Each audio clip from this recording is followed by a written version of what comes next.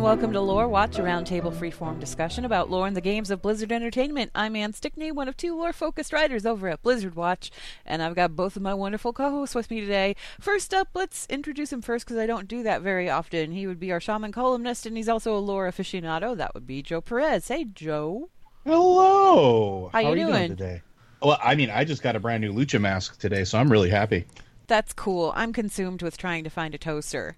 But that has nothing to do with lore, and we kind of have a lot to talk about. So why don't I go ahead and introduce our other co-host, who would be the other lore-focused writer over on Blizzard Watch, and that would be Matt Rossi. Hey, Rossi. Hello, everybody. Rossi's been very helpful and told me which ones not to buy because they burst into flames. So that's good. I mean, if you don't want to have cool stories about throwing flaming toasters into snowbanks, I can't help you. I think that there's probably more than enough fire in my immediate vicinity that I don't need to contribute.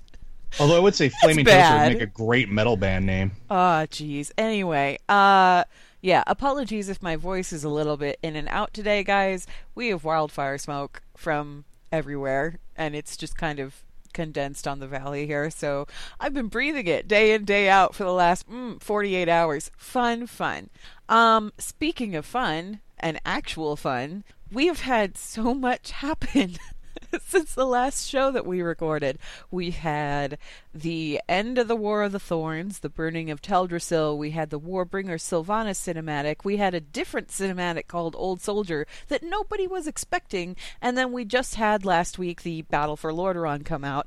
All of this, of course, is in anticipation of Battle for Azeroth's launch, which is tomorrow for the people that are listening to this on Patreon. What? No, I thought we were going to get a break. I thought this was everything's going to cool down now. What? No. No, we can't have more. No, and next time we're going to be like just jumping right into Battle for Azeroth lore because we're going to be playing in the middle of it. So I can finally talk about all the things I've been holding on to. Yeah. Do you guys know which faction you're leveling first? Horde. You're going Horde, Joe? Oh yeah, I'm going Horde. Okay. What about you, Rossi? I have 4 characters I'm gonna focus on. I have 2 are Alliance, 1's Horde, and I haven't decided yet about the 4th.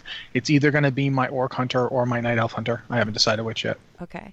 I am jumping into Kul Tiras immediately because I've been dying to do that since Kul Tiras was, a thing back in Warcraft 3.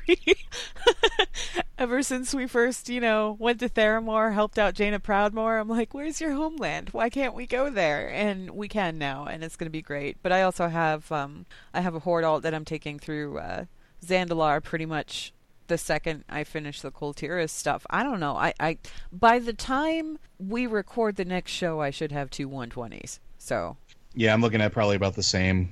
But once I finish with my Horde, I probably will flip over to Alliance, which is I'm still looking for a place to shove my Alliance tune somewhere. I still don't have a home for them. Okay. So let's just jump into this. As of our last show, we hadn't gotten the Burning of Teldrassil cinematic or anything yet. We hadn't gotten Warbringer Sylvanas, although we knew it was coming out. And when it came out, it turned out it was one and the same thing, because Warbringer Sylvanas played at the end of that whole Burning of Teldrassil event. It was, how do we put this delicately? A little polarizing for the Warcraft community. They were not happy with it. However, I would say that it was, once again, absolutely beautiful artwork and beautiful story, even though it was really kind of heart-wrenching. What did you guys think about that? Why don't you go ahead, Rossi? Okay. I don't like the way some people reacted to it, and I don't like it. I mean, I don't think you can say, wow, I really liked watching half the Night Elf race die. Because that's what happened. Half of the Night Elves on top of that place died. And that's not fun to watch. So I can't say I liked it. I thought it was very powerful.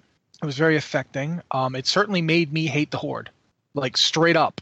I want the Horde leadership dead. I don't want peace with them. I don't want to negotiate with them. I want to put them in the ground. So yeah, as a player, my first visceral reaction was just F this. F this forever. We've been trying to have peace for like all these years, and no more, never again. If Khadgar dares to show his face to me and try that, a neutral faction thing, no. I calmed down after a while. because it's a story, but it's very effective. I mean, you watch that thing, it hurts, especially if you ever like. It's kind of like you have to divorce yourself from the story to appreciate what you're seeing, because what you're seeing is kind of a masterclass in storytelling. It's not a happy story. It's not a fun story. It's not, but it punches you in the gut and makes you feel. I was talking about this with somebody, and I made the point that, like, I think we've both talked about it before, like, when you leveled first and all that. I did a tweet where I said it just hit me that this character can never go back to the places that they leveled in. They're gone. Like when you go through the Darnassus portal, you don't go to Darnassus anymore. The portal is still there. It just dumps you in Lordanelle, where there's fighting and screaming and arrows everywhere. And now you can talk to the dragon to revert it, but it's not the same. That doesn't count. Because your character is in a place that isn't there. You're visiting a vision of the past. You're not visiting the actual thing. And so there's like this moment where I remember like looking. I have an alt on who's currently in like the little village out Dolinar, and that alt is level 10. And I logged on to that alt, and there they are in Dolinar. And I realized I'm never leveling this character, so I can go back to Dolinar without having to be like doing time shenanigans. It's just there's all these things that the character did. Like my current warrior, the one I've been playing all Legion, I rolled that character back before before Cataclysm, and I leveled her to level 20, and then I didn't play her anymore. I just had other things to do, other characters. I do this a lot. I level characters to 20 all the time. It's just a thing I do. And then I decided when Legion was announced, I'm like, oh, we're going to go see all these places in the Broken Isles. They're all like Night Elf places. I'll level my Night Elf. And then the invasions happened, and I was like, and I'll do it through these. So it was super easy, and I leveled her. But she had stuff in her bags from like the old days. Like she had arrows in her bags because I leveled her back when warriors used bows, and bows took arrows. So she had a stack of arrows in her bag, and they were like Dolinar arrows or something, some name like that. I had there were like stones from the furbolgs out there. I had all that stuff in her bags, and of course I got rid of some of it because who cares, right? But I was thinking about it. Just it's very hard to see that and to not feel like a connection to it. It'd be like for a lot of players, it'd be like, what if they destroyed? I forget the name of the human starting area. The Abbey. It'd be like if they destroyed the Abbey and Goldshire. Abbey. If they destroyed Northshire Abbey and Goldshire and all that was just gone and you could never go there again. Okay, I do have to interject that there are probably a subset of people that would not mind if Goldshire suddenly went up in flames. Yeah. Well, okay, gotcha. But still, it's a big change, and it hit really hard. And I think part of the problem is that we had 2 weeks of it. We had 2 weeks of build up to that moment. We had the week of just going out and playing. And you guys, you did that, whether you did it Order Alliance side or both. I did it on both. There's like a lot of build up, and then you have that moment, and that moment is the end of all that build up. It just ends like that. And in the Alliance, then when you're Horde, it ends when you burn it. Yeah, you're done. If you're Alliance, you then have to rush to the tree. It was intensely uncomfortable. Yeah. Can I talk about that, or do you want to talk about that? Well, what happens is you have to go to the tree, and of course everything is on fire, and you are given a quest with a countdown timer where you have to save as many citizens of Darnassus as you It's an impossible quest. You have to save as many citizens as you possibly can by trying to put out the fires that will not go out because the whole dang tree is on fire. And you're sitting there watching your little counter thing count up, but you're only able to save like maybe a handful of people from buildings before your timer runs out, and you're overcome by smoke inhalation, and then you wake up in the temple in Darnassus, and you're shoved through. Well, you're not shoved through, but you have to evacuate. That's it. You're done. Anybody else that is left there, they're gone. And okay, particularly with all of the wildfires that are going on right now, it kind of hit hard I mean, it hit hard regardless, but just with like the current stuff that's going on. And they didn't time it like that. They didn't do that on purpose because they've been working on this expansion for 2 years. Yeah, they've been working on this for forever. So it's not like a reflection of like current events or anything like that. It's kind of unfortunate, especially for players who are currently in an area that's going through that kind of thing. It's like an extra hard punch to the gut. You run into Greymane, who has come to find his wife, and he and Mia both make it out okay, which is good because I was afraid they were going to kill Mia, and I'm like, no. Gen's already been through like enough. That would have been he a just have his surefire wife? way to turn him into a monster if his wife would have died. Can he just have his wife, because there are so few wives in this story as it is? Can we not get rid of the one who's like really stubborn and really resilient? Can we just keep her? Can we keep Mia safe? Can we put her in a bubble somewhere? Okay. Anyway, and once that's all over with, that's when it's done. And everything that was in Darnassus, the vendors that have like unique gear, like the ones that sell the unique battle pets, the ones that sell the mounts and things like that, they're all camped out in Stormwind now. There's a bunch of refugees camped out all over Stormwind now. If you go into the Stormwind Cathedral, there's a bunch of refugees that are just kind of like in the process of being healed. And that's there's a big chunk of them in the pumpkin patch next to the embassy. And quite frankly, they're doing some weird stuff in that pumpkin patch. As a Night Elf warrior, I didn't know what was going on. I was like, sister, could you explain to me what we're doing to the giant ancient in this pumpkin patch? And they're like, nope. Okay. They were just healing the few ancients that survived, which was also just kind of another, oh my god, moment. So yeah, it hit hard as an Alliance player, and it didn't stop hitting hard as an Alliance player. And I think the worst part of it, I mean, I am aware as somebody who is looking at a story, again, you kind of have to divorce yourself from the personal side of things where you're thinking in terms of your character and what your character is thinking and all of these horrible things that are going on. And you kind of have to take a step back and just look at the story as it is as a story. And that was a really impactful thing that they wrote there. And it was good story because boy, did it ever make me feel. And, some of my favorite stories are the ones that make me cry buckets. At the same time, I think part of the problem with it is when I read a book and there's that section that makes me cry buckets or whatever, it's okay because I can immediately move on to the next chapter and figure out, okay, when do things get good again? All right, we're going to go ahead.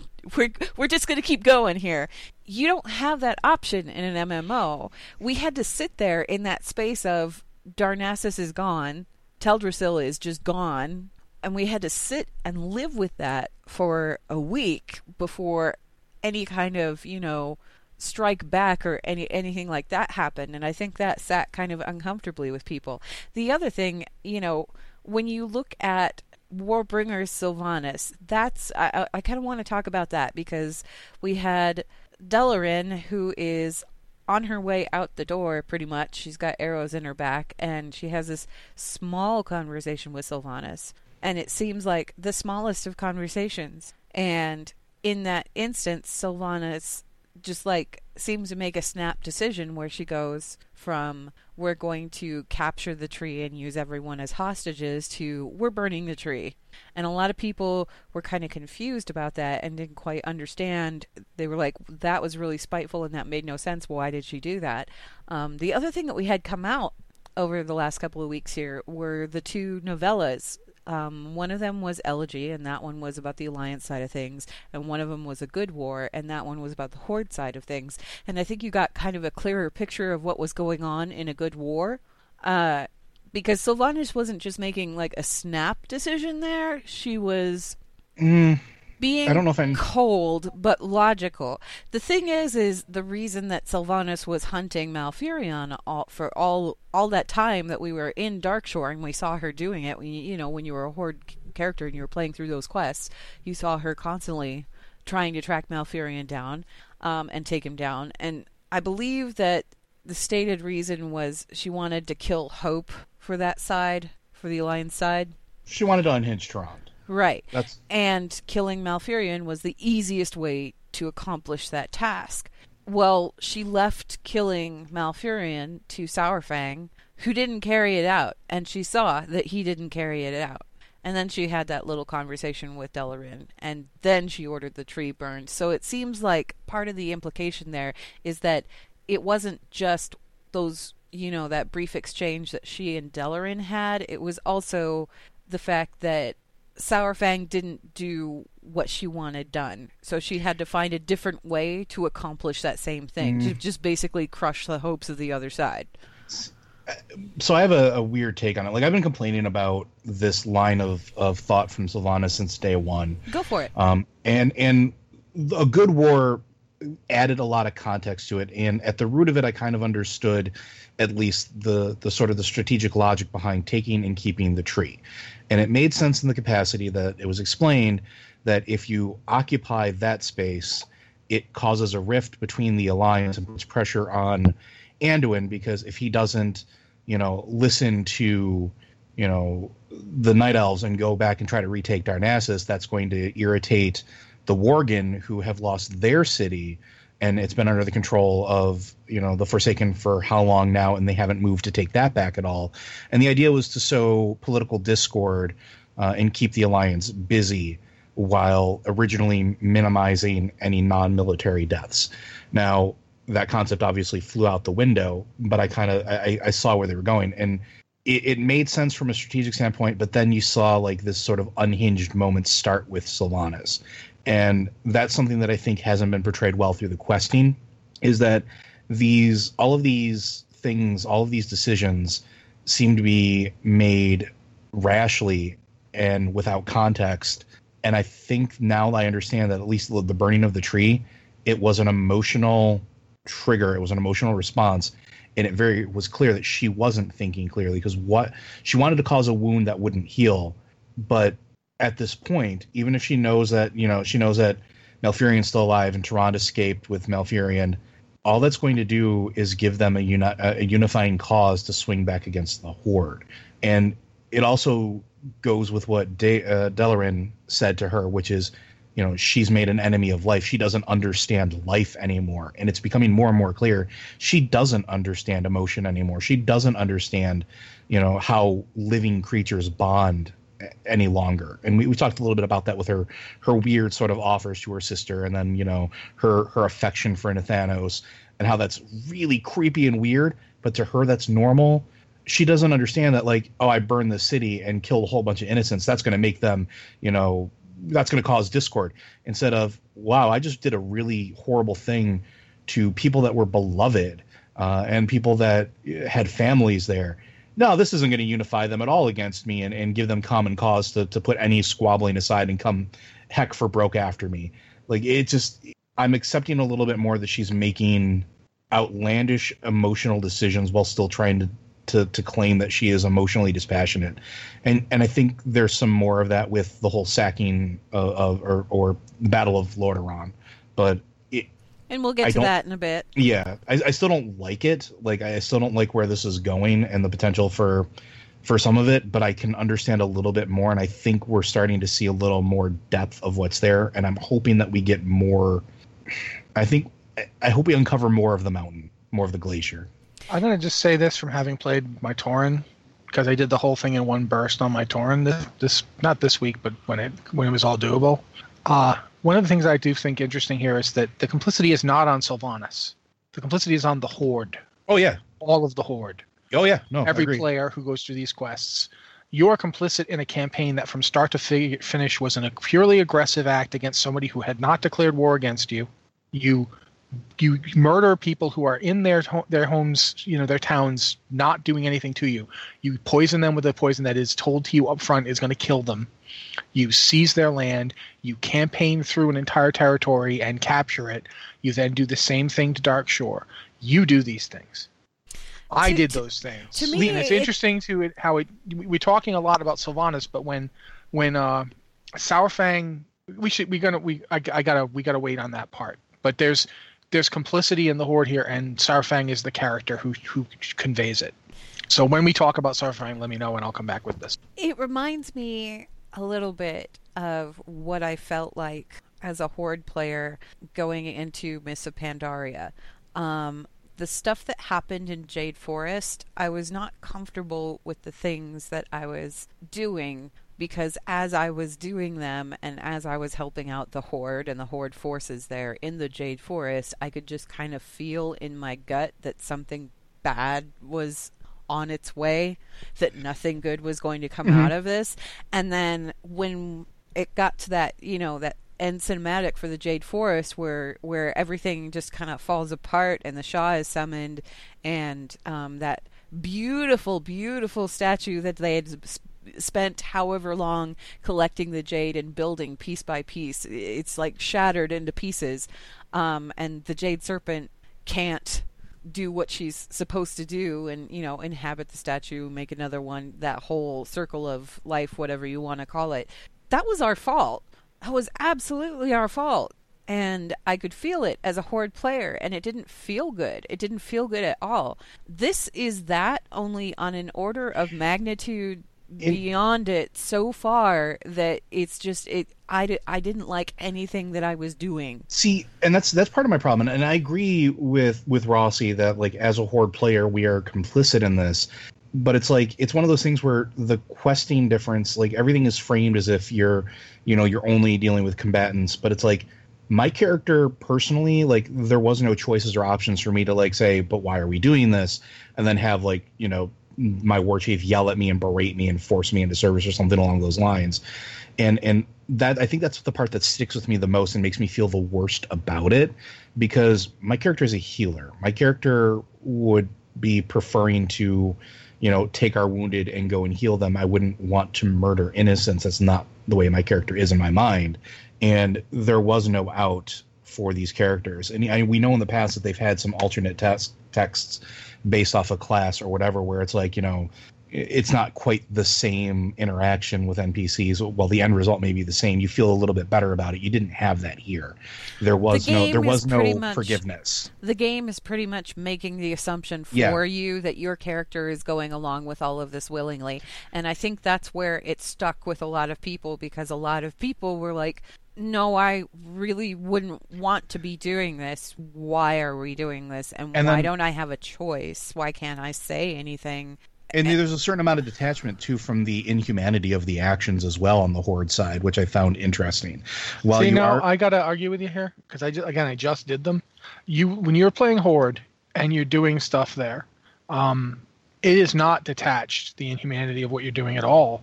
You can see defenders versus invaders. You can hear people going, "No, my home," as you kill them. There's also a difference between fighting an enemy combatant or a warrior that lives in that town, which I understand that's there. And what I was going to say is the burning of Teldrassil specifically. And here's a big divergent moment, and you both have talked about this. When the tree burns on the Horde side, you're not hearing the screams of innocence. The tree's too far away. The enormity of what you've done. It's almost like it's not fully there for the Horde player. Like what do you think? Do you think that they've evacuated people? You don't know what happened on there. You don't know how many innocents died. You don't know exactly what happened. You have an idea besides the tree being lit up.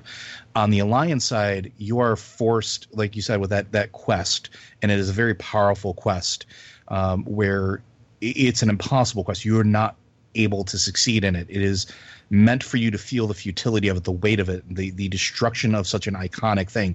And I say this as a person who played a Night Elf for the majority of classic WoW, and like seeing that happen and seeing those things happen, there's a gravity to it. There's a sort of finality to it that isn't, the emotional gut punch isn't quite there for the Horde. And for the Horde, it's framed very much like this is war. And on the Alliance side, the personal, like, affectation of it is there. The punch, the gutting of your very core of existence is there. And it's interesting to see that disparity between the two. Okay, let's take a minute here and let's talk about Saurfang, because Saurfang was actually a bigger player in this than anybody really surmised. I mean, he comes across as a fairly big player. in the quests that you play, but he's gone for a good majority of it. Sylvanas sends him to Felwood, and you don't actually see him until you're closer to the end of the campaign. In the novella A Good War, you learn more about Saurfang and who Saurfang is, because Saurfang's been around since like old Draenor. He came through the original Dark Portal. He's fought in the First, Second, and Third Wars. He's fought in the War of the Shifting Sands. He's brought his son from Draenor to Azeroth, expecting things to go great, and they did not. Obviously, in Wrath of the Lich King, his son was killed and then raised as a Death Knight, and then we had to go kill him again, and Saurfang was left with carrying his son's body back to where he had brought him from in the first place. Saurfang's been through a lot, and the picture that we get with A Good War, what I appreciated from A Good War was that it showed this from the perspective of a tactician, and a tactician who wasn't necessarily comfortable with being asked to do what he was being asked to do. Sylvanas asked him pretty flat out. She said, if we want to conquer the Alliance at this point, what would be the best way to do that? And he came up with a plan. And his plan was Teldrassil, okay. And the thing is like, he didn't come up with that plan. It was more like Sylvanas was kind of suggesting the plan, and then he was offering his input with it. And he was, the point of the matter is, he was okay with the plan. As soon as he figured out, oh, we want to capture Teldrassil, he was okay with that plan. But that plan was kind of reliant on capturing Teldrassil, because the thing is if the Horde holds Teldrassil, if the Horde is holding Teldrassil, it has a bunch of Alliance citizens in its clutches that it can use as hostages. It has an a strategically advantage. I can't words right now. I'm very sorry. It's a strategic vantage point. Teldrassil is, because it's one of the few major Alliance ports on Kalimdor. Well, especially when you consider the Draenei have exhausted all of the resources and the conflict that we just had. They have. So they're not really a threat on the radar. That's the last threat on that island. But the thing is, here's the important part, and this is how Saurfang was thinking about it. If the Horde holds Teldrassil, what is the Alliance going to do? If they go to take back Teldrassil, then you may have Genn Greymane who's going to say, wait a minute, how come we're helping those guys, but you didn't help me go take Gilneas when we were... How come Gilneas wasn't important enough, but this place is? And suddenly there's fracture lines and there's divides within the Alliance, and they start fighting with each other. And that's what they were kind of looking to do here, because if they could get to the point where everyone in the Alliance was fighting with each other, then going in and striking at Stormwind would be a lot easier to accomplish, because Stormwind wouldn't have all of its allies right at its back. And then Sylvanas could do what she wanted to do, go ahead and take Stormwind. Strategically, the logic is there, and it's sound. And Saurfang was okay with that, because as far as he was concerned, they weren't going to be killing civilians, they were going to be capturing civilians, they were going to be holding civilians. And if you play through the Horde side of those quests, there's actually a point where you get to, is it Lornathil? That's Lordanel. Lordanel. Okay, up north, Lordanel. Saurfang arrives from Felwood. He's come around the back way, and he has you go into Lordanel, or however you pronounce it. See, I always think of Darkshore, and like I always think of the one that's Aberdeen. It's I not keep thinking Aberdeen. of Aberdeen, and Aberdeen's in pieces because of the Cataclysm. Darkshore's just not seen a lot of good. Okay? Anyway, you meet up with Saurfang, and he says, I want you to go into Lordanel, and I want you to go get the civilians and tell them to come over here, and we are going to question them, and then we're going to capture them. And he never once says, go kill these guys. You go talk to Night Elf NPCs, and you tell them where to go. And they go over to the Horde side, and the Horde has prisoners. They aren't being killed, they're being captured. And to me, there's a big difference there, because Saurfang knows that this is war. And he knows war. He's fought in a lot of war over the course of his lifetime. But he also knows the honorable way to fight a war. And the honorable way to fight a war does not involve killing civilians. It does not involve striking people in the back, which is what he did to Malfurion Stormrage. And as soon as he did it, he regretted that action, like almost instantaneously, because that wasn't a fair fight.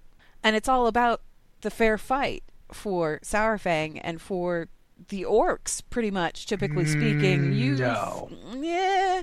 I'm gonna stuff to say about this, but I'm gonna wait you finish. Just I had to get that out or I would have choked. He was not happy with the fact that he had hit Malfurion in the back. He was so unhappy about that it made him second guess everything.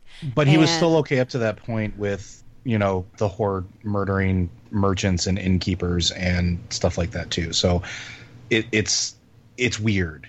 I don't know if he was okay with the merchants and innkeepers, because like I said, that quest has you go in and very specifically find those civilians and tell them to get out. That quest happens after you've already done a quest in Ashenvale where you sneak into an Alliance town and poison people to death. And was that Sylvanas ordering that action, or was it Saurfang?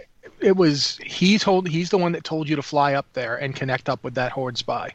He did. Yep. He gives not you the her. quest. You can tell me. You can tell me he didn't know, but that's not. Here's my thing about Saurfang as a character. Why he's an interesting character to me.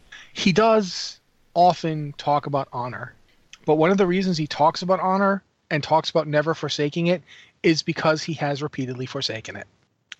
Going all the way back to the first war when he drank the demon blood and became Blackhand's lieutenant. He was one of the three big Blackrock clan lieutenants. Yeah, and I mean he remembers Shattrath. He remembers the fall of Shattrath and all of fighting that in that. When Orgrim Doomhammer killed Blackhand, he made Saurfang his second in command, which means everything the Horde did in the first and second war, he's number two. He's been complicit in. Yeah. And he knows this, and he doesn't dodge it. And I'm not trying to say that he has dodged it, but his continued presence in the Horde has always meant that the Horde continues from Blackhand and Doomhammer to the present day. It's the same Horde. It's obviously changed over time. You get the Ship of Theseus problem. As new people come in and old people go out, is it really the same anymore? That argument can be made either way, but you can't argue that there's no continuation, because here's Saurfang. When his back is put to the wall, when defeat is on the line, his honor becomes flexible. And it always has. And that's why he's got such a bug up his butt about it. And that's why he's so afraid he's never going to get his honorable death. If you look at his family, you look at Broxagar. Broxagar fought in the war just like he did, but Broxagar got his heroic death. How did he get it?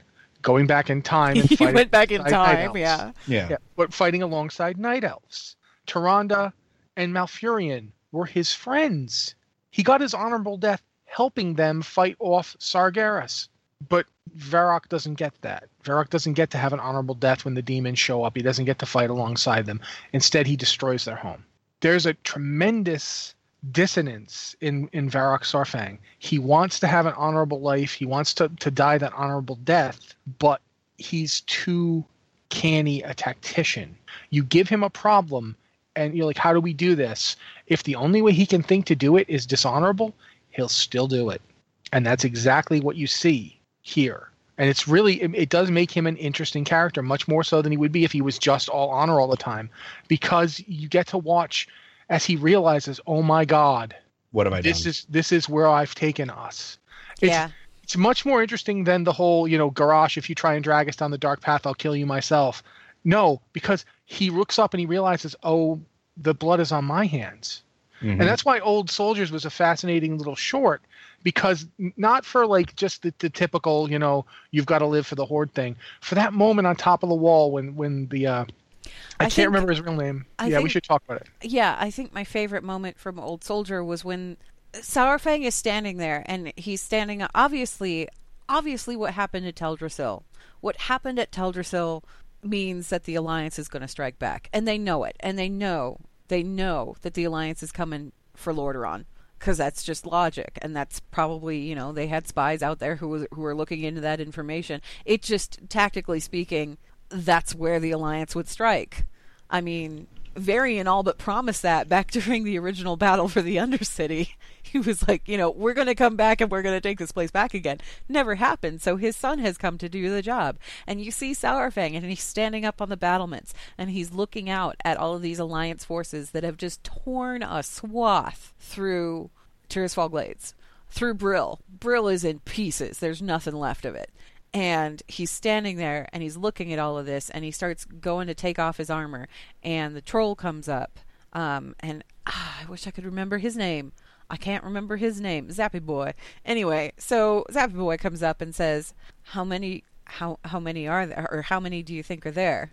Or he says something like that. It's like, how many? And Saurfang's looking, and he has this little flashback to Teldrassil, and he says, too many. He's not talking about the Alliance forces there. He's not. He's talking about the people that died. The people that died because Sylvanas ordered the place torched and the Horde jumped to. And there's a flashback in the middle of Old Soldier where it goes back to that moment directly after. And he's just flat out, he talks back to her. He tells her, what have you done? They're going to come for us now. They're all going to come for us now. And this was not the plan, essentially.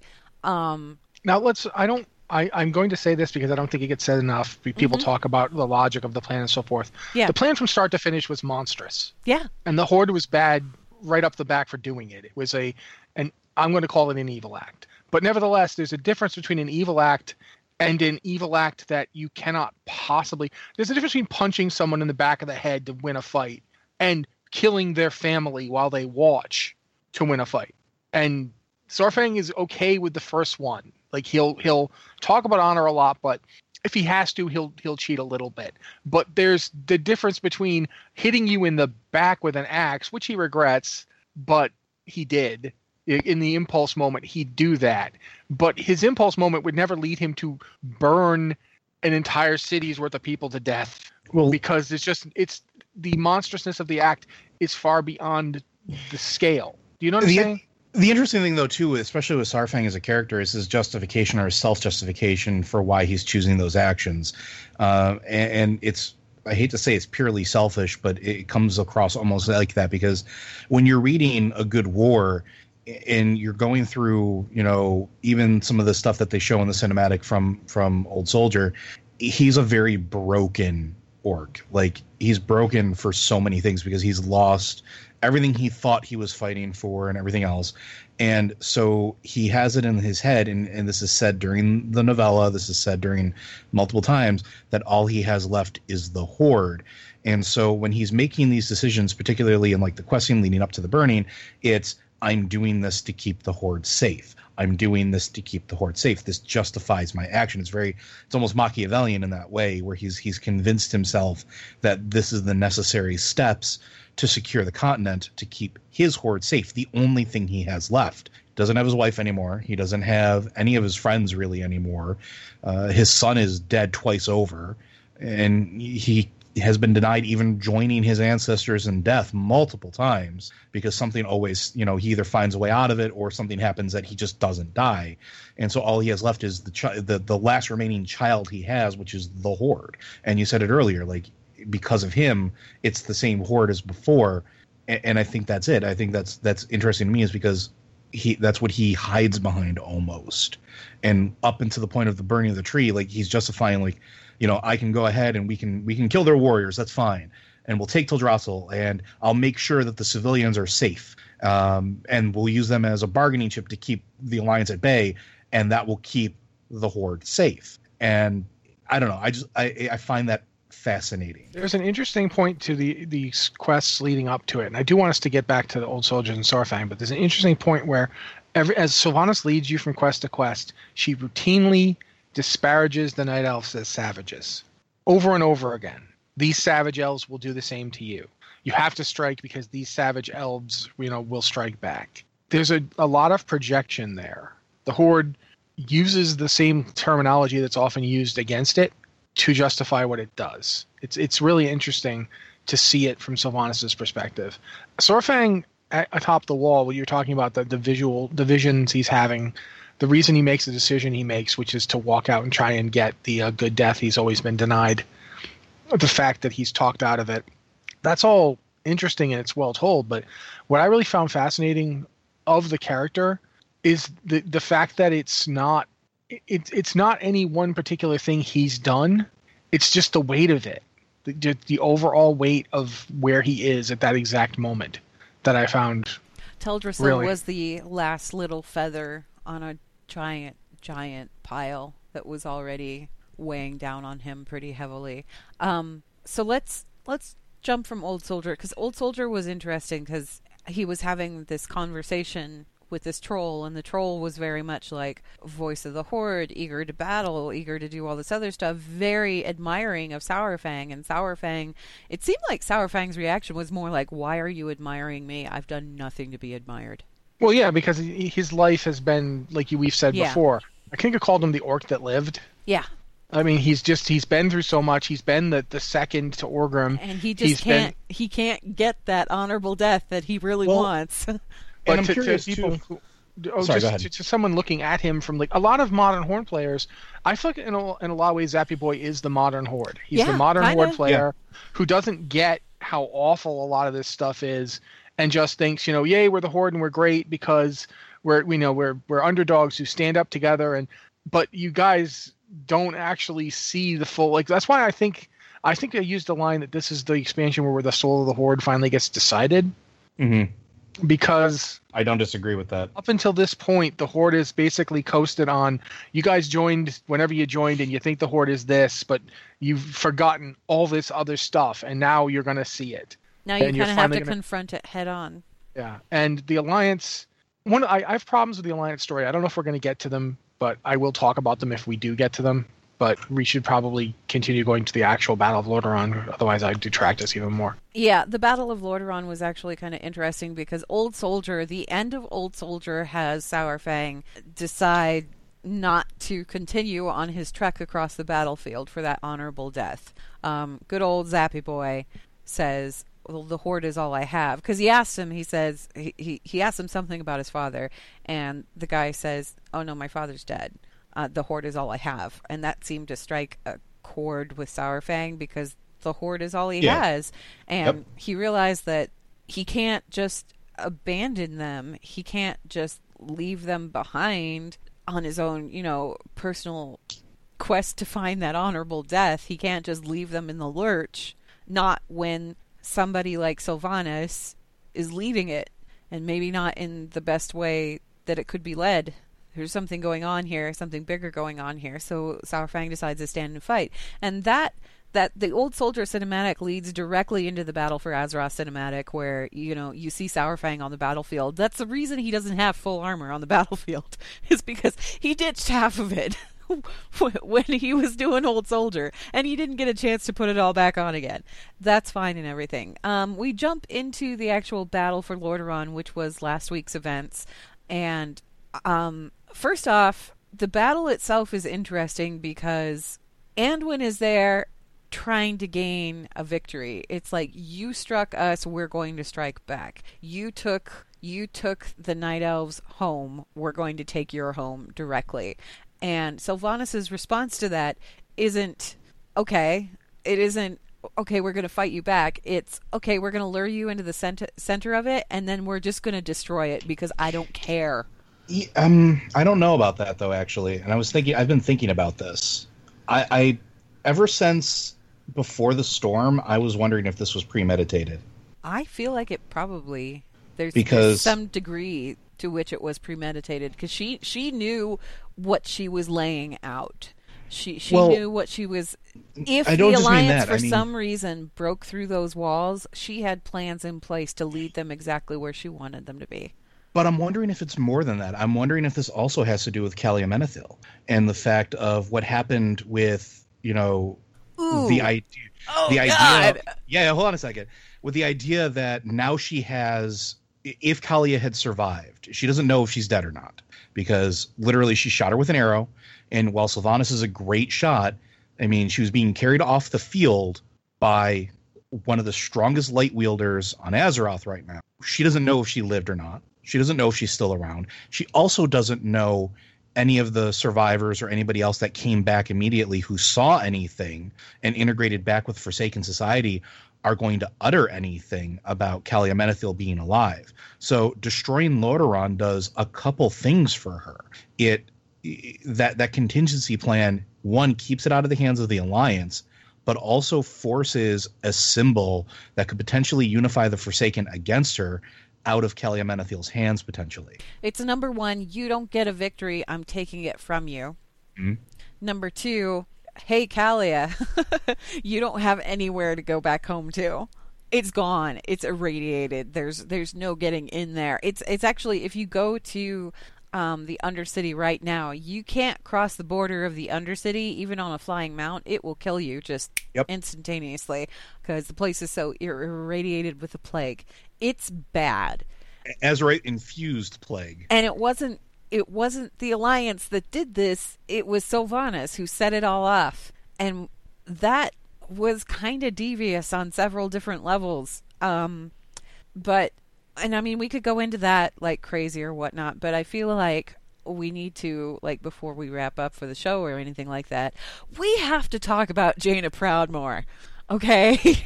Yeah, I was real happy. We have to talk about what Jaina's been up to, because while all of this has been going on and the whole Battle of Darkshore and all that other stuff, Jaina's been on her own personal quest. And we saw it first back in Before the Storm. She's in one very brief section of the book where she arrives in Dalaran, and the only person she speaks to, the only person she sees is Kalecgos. And she basically apologizes to Kalecgos and says, look, I'm not coming back. I can't come back. I've had too much happen and I need to figure out who I am, because everybody keeps telling me that I need to move past this and I can't.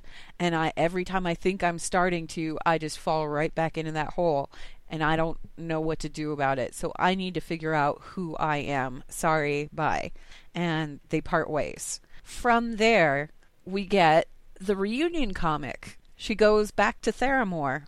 And while she's in Theramore, she's reminded of what happened there. Not just the city being destroyed, but like before that, when her father arrived and that she let the Horde basically kill him. She stood aside and let the Horde go take care of him because she believed so strongly in this ideal of diplomacy and peace that she would, let her father die.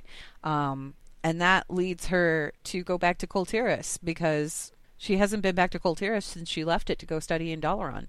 Like, since she was a little kid. She has no idea what it's like there or anything. So she takes a trip there, and she disguises herself, and she discovers that she is not she may be a well-known name in Kul Tiras, but it's not for good reasons.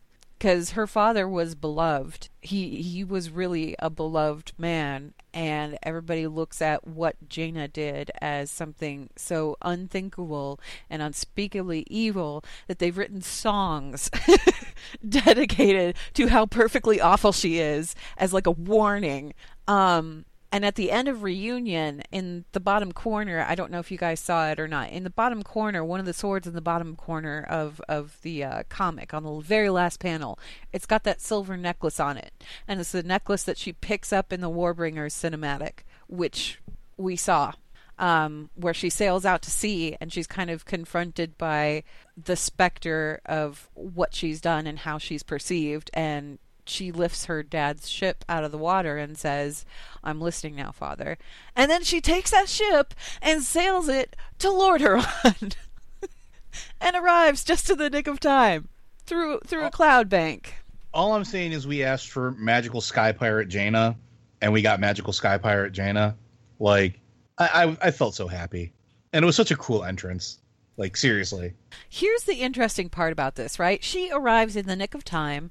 She casts a spell that kind of eliminates the plague on the field and allows them to actually enter the city. She, like, swings the ship around and uses arcane construct cannons to blow a hole in the side of the city so that the Alliance can get in. And she's there at the very end. And then she joins them on the ground. Yep. She's at the very end. There's a cinematic at the very end, and that cinematic plays differently on the Alliance and Horde. On the Alliance side, it's fairly straightforward. On the Horde side, there's a little bit of a preamble, and we're going to talk about that in a second here. But on the Alliance side, Anduin, Jaina, Ilaria and Gen go walking down that corridor, and there are some striking similarities to the original cinematic in Warcraft 3 where Arthas returns to Lordaeron and kills his father, and it's kind of creepy that there's like those elements there. They walk into the throne room, and Sylvanas is sitting there on Taranis' throne waiting for them, and she says something about Teldrassil being burned, and if you pay attention to Jaina's expression in the back, the look on her face is the look of someone who doesn't realize Teldrassil was just torched.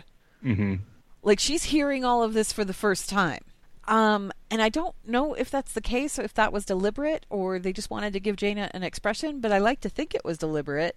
And in that case, that means that she was just setting off for Lordaeron when she got Daddy's ship. She was setting off to Lordaeron specifically to destroy it, whether the Alliance forces were there or not. And it happened to be that they were attacking at the same time. I don't know. That's the impression I was getting. What do you guys think?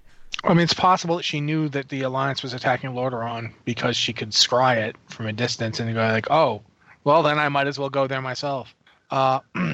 There's a lot of possibilities there. I don't know if Jaina knew about Teldrassil or not. Obviously, I've seen this same clip as you. But my biggest problem with that cinematic is that basically after all this time, it kind of felt like we were going to have a moment of Alliance victory. After multiple cities have been destroyed by the Horde, we were going to have one actual Alliance victory, and we didn't get it.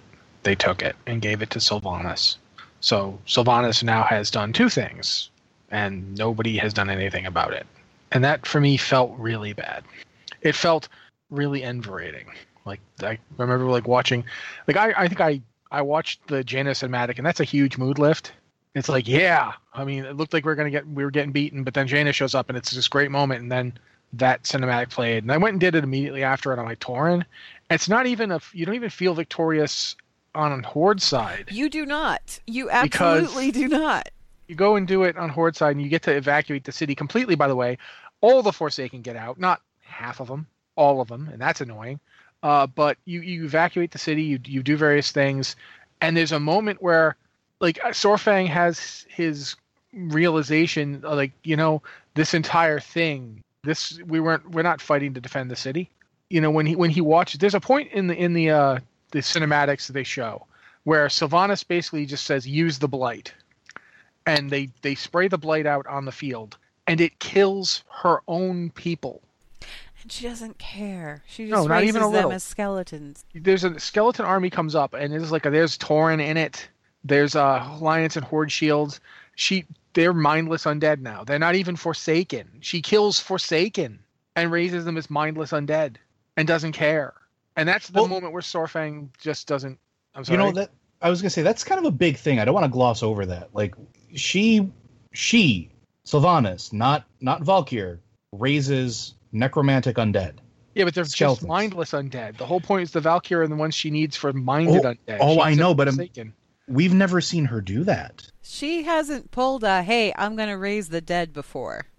That's never usually done that. Pretty much in the Lich King's wheelhouse, which is why it's kind of concerning. Yeah, I was that, and that's why I'm I was almost confused because and here's the thing, I know that they love to pull abilities from other games into, WoW, Heroes of the Storm abilities wind up finding their way in, with Li and Chen and stuff like that, and I think that's cool.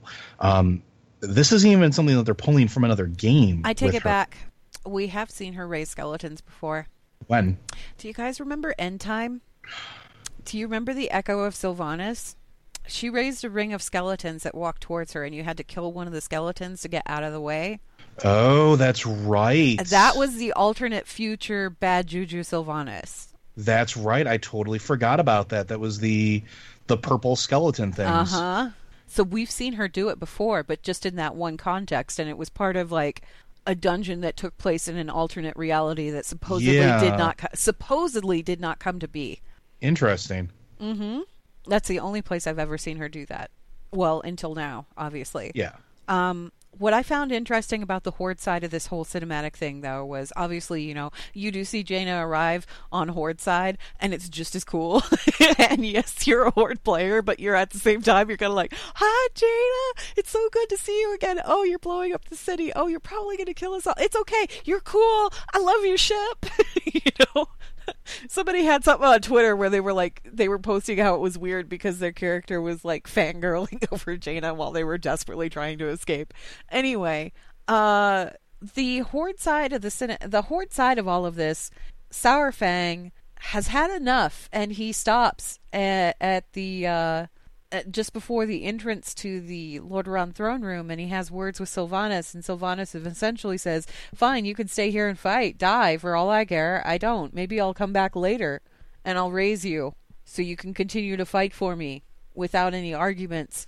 And she walks into the throne room, and they close the doors. And Bane is the one that closes the doors. And this is the part that's really powerful to me, because the expression that they got out of that Tauren model was just... It was so good. Like, the cinematic team is so on point, because the barely suppressed rage when he turns around and he says, you've left Saurfang out there to die. And her only response is, if it concerns you that much, you're welcome to join him. And when he walks off, does he say anything about the war chief? No. He says, for the Horde. And then he walks off. But the way he says, for the Horde, there's this unspoken, and not you. I gotta say, it's not very smart of her not to just kill him. Yeah. Because he's already rebelled against one war chief. And they made a point in War Crimes that he could crush her with his bare hands. Yeah. Killing Bane would be a smart move right now. Letting him live is not. You already know he's not particularly loyal to you. You've already confronted him on that issue. You think that if he tells the Tauren right now, we're not doing what she wants, that they're going to fight him? It's not like he has much of a support system left, because Thrall is gone, obviously. Saurfang was Bane's friend, but Saurfang is obviously gone. Vol'jin's not around anymore. Vol'jin was the one that helped lead that initial rebellion against Garrosh. So it's like, who's he going to go to? Lorthmar? I don't think he needs to go to anyone. Yeah. That's my thing. I think at this point, I don't know. I'm saying it's not smart to leave him where he is. No, but I it is absolutely a stupid move. I totally agree with that. I get that she's probably got enough enemies. I'll say one thing I did like doing that cinematic. I mean, doing the Horde side thing. I enjoyed watching Nathanos repeatedly fail. Yeah, that was good. That's pretty fun. Nathanos is a dangerous character, but he is not the leader of men he thinks he is. No. He did not once successfully lead that. He's like, I'll do it. Saurfang's gone, I'll lead. Saurfang was actually winning fights, man. You didn't win one of them. Every time you said we're going to win, you lost. I get that they were probably planning to blow the city up the whole time, but they didn't want to do it if they didn't have to do it. There's definitely a sense of, well, we'll just blight them and drive them out that way. So that was fascinating for me. There's a lot going on here, but it does definitely not have... Nobody feels like they win this at all. It does not feel like a victory for either side. I feel like at this point, though, if you're an Alliance player, I get why you'd be really upset, because we've had multiple cities fall to the Horde, and the Horde gets to take our one city that we were going to take from them. They take it out. It's the Horde took it. The Horde's count of cities destroyed just this, pre-expansion is 2. So I get why people are a little upset. I was underwhelmed at the time. Yeah, it was kind of like, you can't have it. Or you're driving us out of it, so we're going to make sure that you can't keep it. Can we also at least agree that there was that one happy, sad laugh that they put into the burning of Teldrassil? This is fine, Worgen. Oh, jeez, that was so bad. It was. I didn't find anything that funny about that, man. That was just worse. That just made it worse. I gotta say this too, though. I know that expansions are real hard to plan out, and that you have to put some characters in the back seat. Because people were asking me this week in the queue, like, does it drive you nuts when this character doesn't show up? And I'm like, you can't have all the characters. No, there's not enough time in a day. You gotta focus. Imagine how complicated the battle for Undercity would have been if everybody who might have shown up showed up. But at the same time, this expansion, Blizzard, please, if you ever give me anything, and I know you will never give me my shoulders, so if you ever give me anything, please have Chandra's Feathermoon show up and do something. Yeah, I wish that she had done something. I mean, it would have been nice. She was in the novella. She was in Elegy very briefly, if I remember correctly. Yeah, But not it was a very whole lot. brief. It wasn't like she was there the whole time or anything. It was just a very brief kind of side mention sort of thing, and then back to the stuff. And Elegy ripped my heart out. Thanks, Christy Golden. You're really good at doing that. Particularly, the last chapter or so. Just yeah, I'm like, okay, cool. Just you already just turn the knife a little harder. Ow. I think what's fascinating here, the points that we need to remember going forward, is that Saurfang has been captured. He has not gotten the honorable death that he's been looking for all this time. He went out in a blaze of glory fighting the entire assembled crew of the Alliance that showed up to do that scenario, and he was kind of a tough fight, but not as tough as he is when you're trying to raid Orgrimmar. At the same time, when it looked like Saurfang was going to die, he didn't, because Anduin let him live. And Anduin said, take him to the stockades. And apparently that's just going to come up later. And it not too much later either, because Battle for Azeroth launches tomorrow. If you're listening to this on Patreon, if you're listening to this on Lore Watch, it launched last week. What are you doing? Go play the game. Either that or you've already been playing the game for a week. Regardless, what I find fascinating here is that Blizzard did a really good job of weaving together the comics, the animated shorts, the cinematics, and the storyline, along with those novellas, to kind of like tell the whole picture. I don't know if we got as much of the whole picture out of just the quests. I feel like maybe they could have introduced more to the quests, but even then, taking that into account, I think this is probably one of the most involved and story-driven pre-expansion events we've had, like, ever. How do you guys feel about that? I actually complained about this a couple other places where I feel like I don't mind having more in-depth stuff being elsewhere when it comes to storytelling, as long as the meat or the heart of it is still like present in game. But this is one of those things where I feel like it really wasn't, and that if one of my friends played through the event but didn't read the novellas, didn't watch the cinematics because he didn't have time to, and like he was just dumbfounded by some of the things that were happening that there's no context for in the quest. So it was a weird choice to me. See, I don't agree that there's no context in the quests. I straight up think there is, but a lot of players don't want to see it or believe it. And I've seen this a lot. I've seen like we get emails every day like, what if Ashara is possessing Sylvanas? What if Sylvanas did it because the old gods are in the tree? What if people want not to be happening? They want there to be any reason aside from this is what my faction has always been like for this to be happening. And I think that's to a degree. I think that's because this is some hard stuff. And it's also because we only got 1 week, and it's all in the Battle for Lordaeron scenario for the Horde side of things.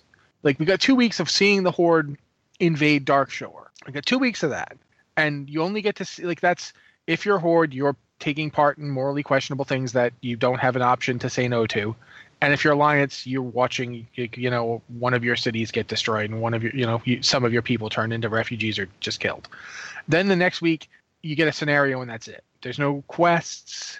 There's no unfolding story. It's all in that scenario. And that's it. And it's really good. It's a good scenario. It's well done. But it doesn't, I don't know, it feels more compressed. And there's not enough time for the nuance of what's going on back and forth and how it all unfolds. I feel like they should have given this 1 more week than they did. Yeah, and I would agree with that. More stuff in. They could put more stuff in.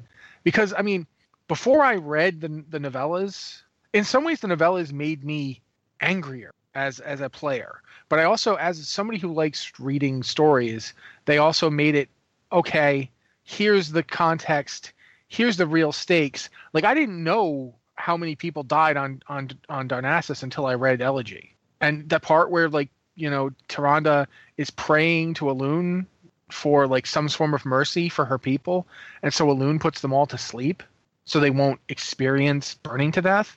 Like, oh my god, it was hard to read. I read that and then I'm like, I don't know if I'm going to be able to level my horde character because right now I want to throw him in a volcano. I don't want to look at him. I don't.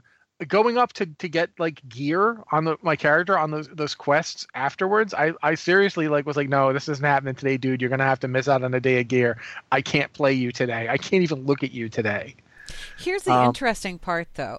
We had all of this lead in, and like I said, do you guys think this was probably one of the most involved like story wise? This is like, compare it to the way Legion did it, where it was just demon invasions constantly. Yeah.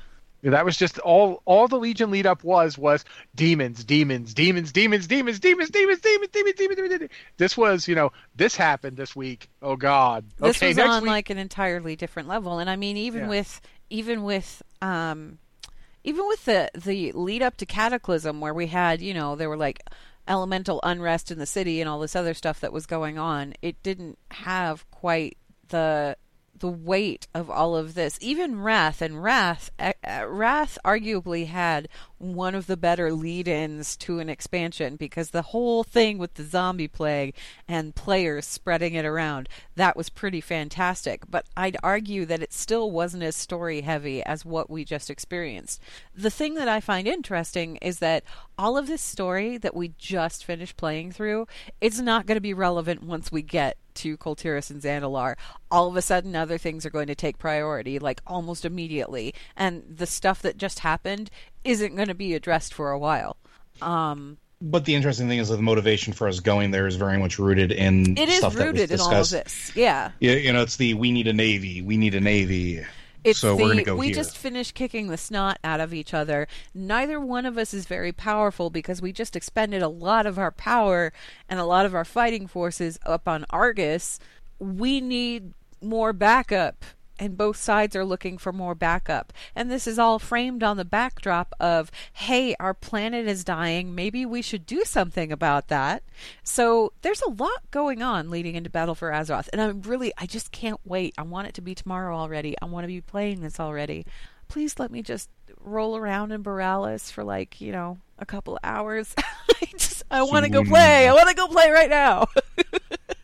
I do think it's interesting, not just that it's the most story we've had, because I think it's not debatable. It is the most story we've had in quite some time. It's like if they took the opening to Cataclysm, the opening to Mists of Pandaria, and the opening to Legion and kind of crammed it all together to a certain degree. Yeah. Less hectic than the invasions got. The invasions near the end, you were like, there was literally continuous demon invasions.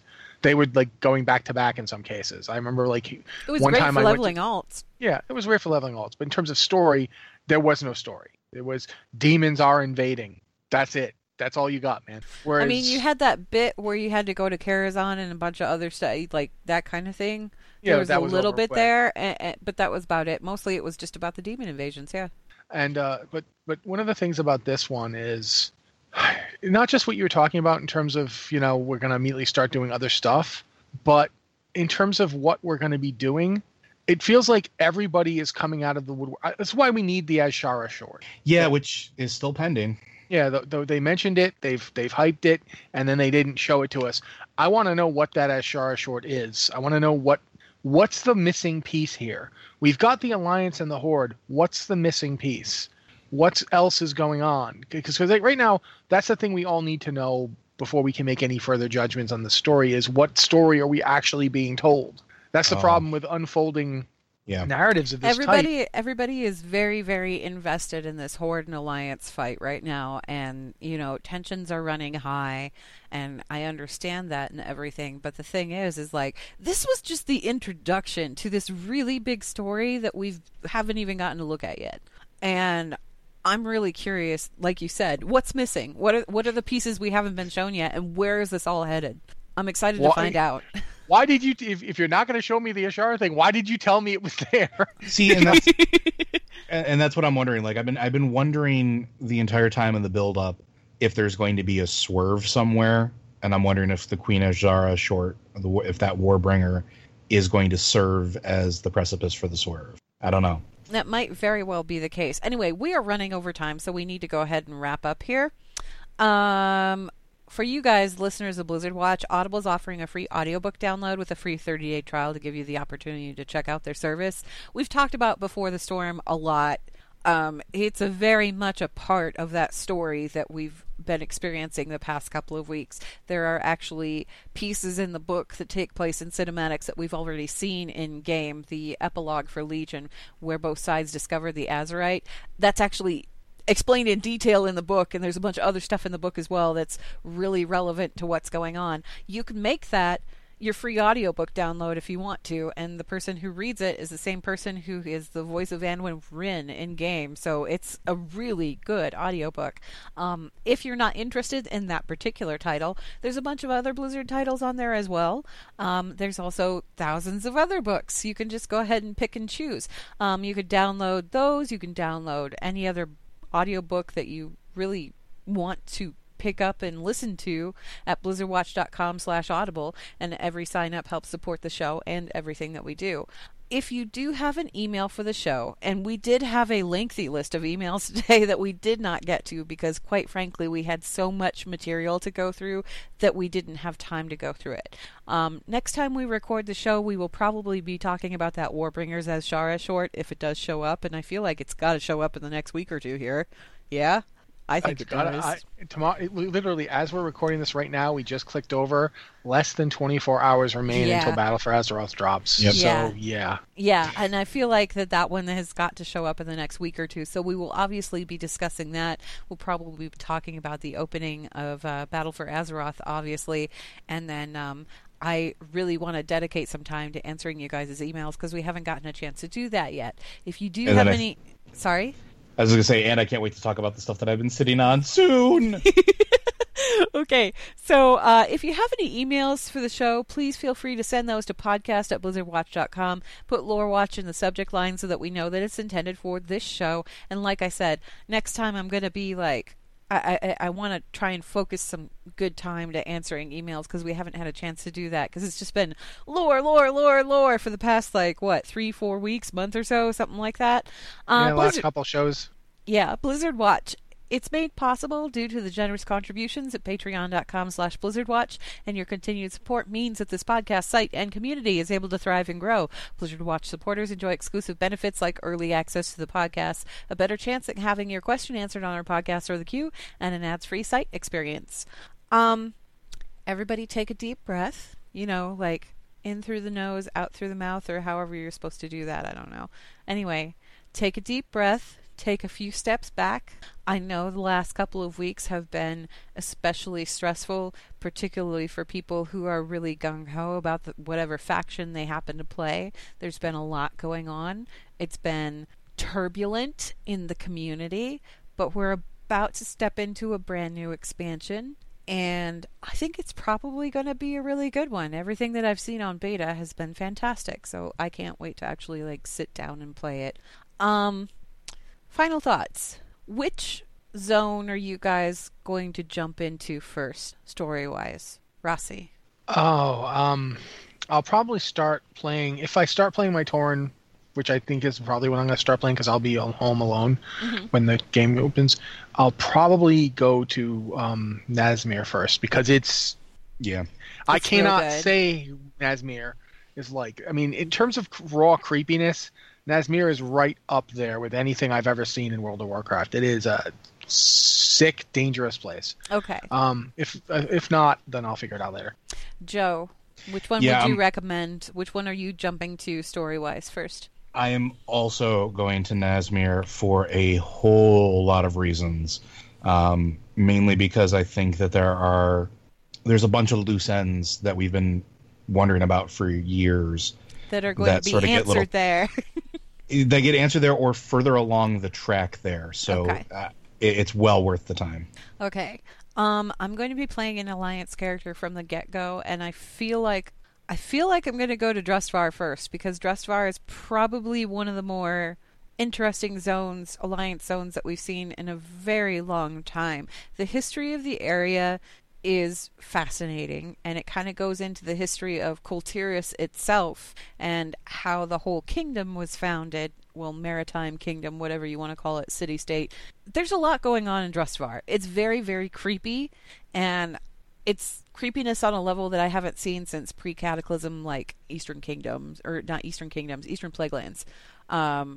If you've ever played in those zones and you remember what those zones were like and how creepy the Plaguelands were back in the day, you're really going to dig Drustvar. So yeah, Nazmir, Drustvar, those seem to be like our votes for lore-heavy areas. But the thing is there's lore all over the place. So. Yeah, I'm one of the places I really want to go is I want to say Stormsong Valley. Stormsong Valley is also very, very good. I want to go there really badly, but yeah, there's a lot. This is a good expansion in terms of that kind of thing. Okay. Anyway, that wraps us up for the show. Thank you guys, as always, for listening, and we will see you again in 2 weeks.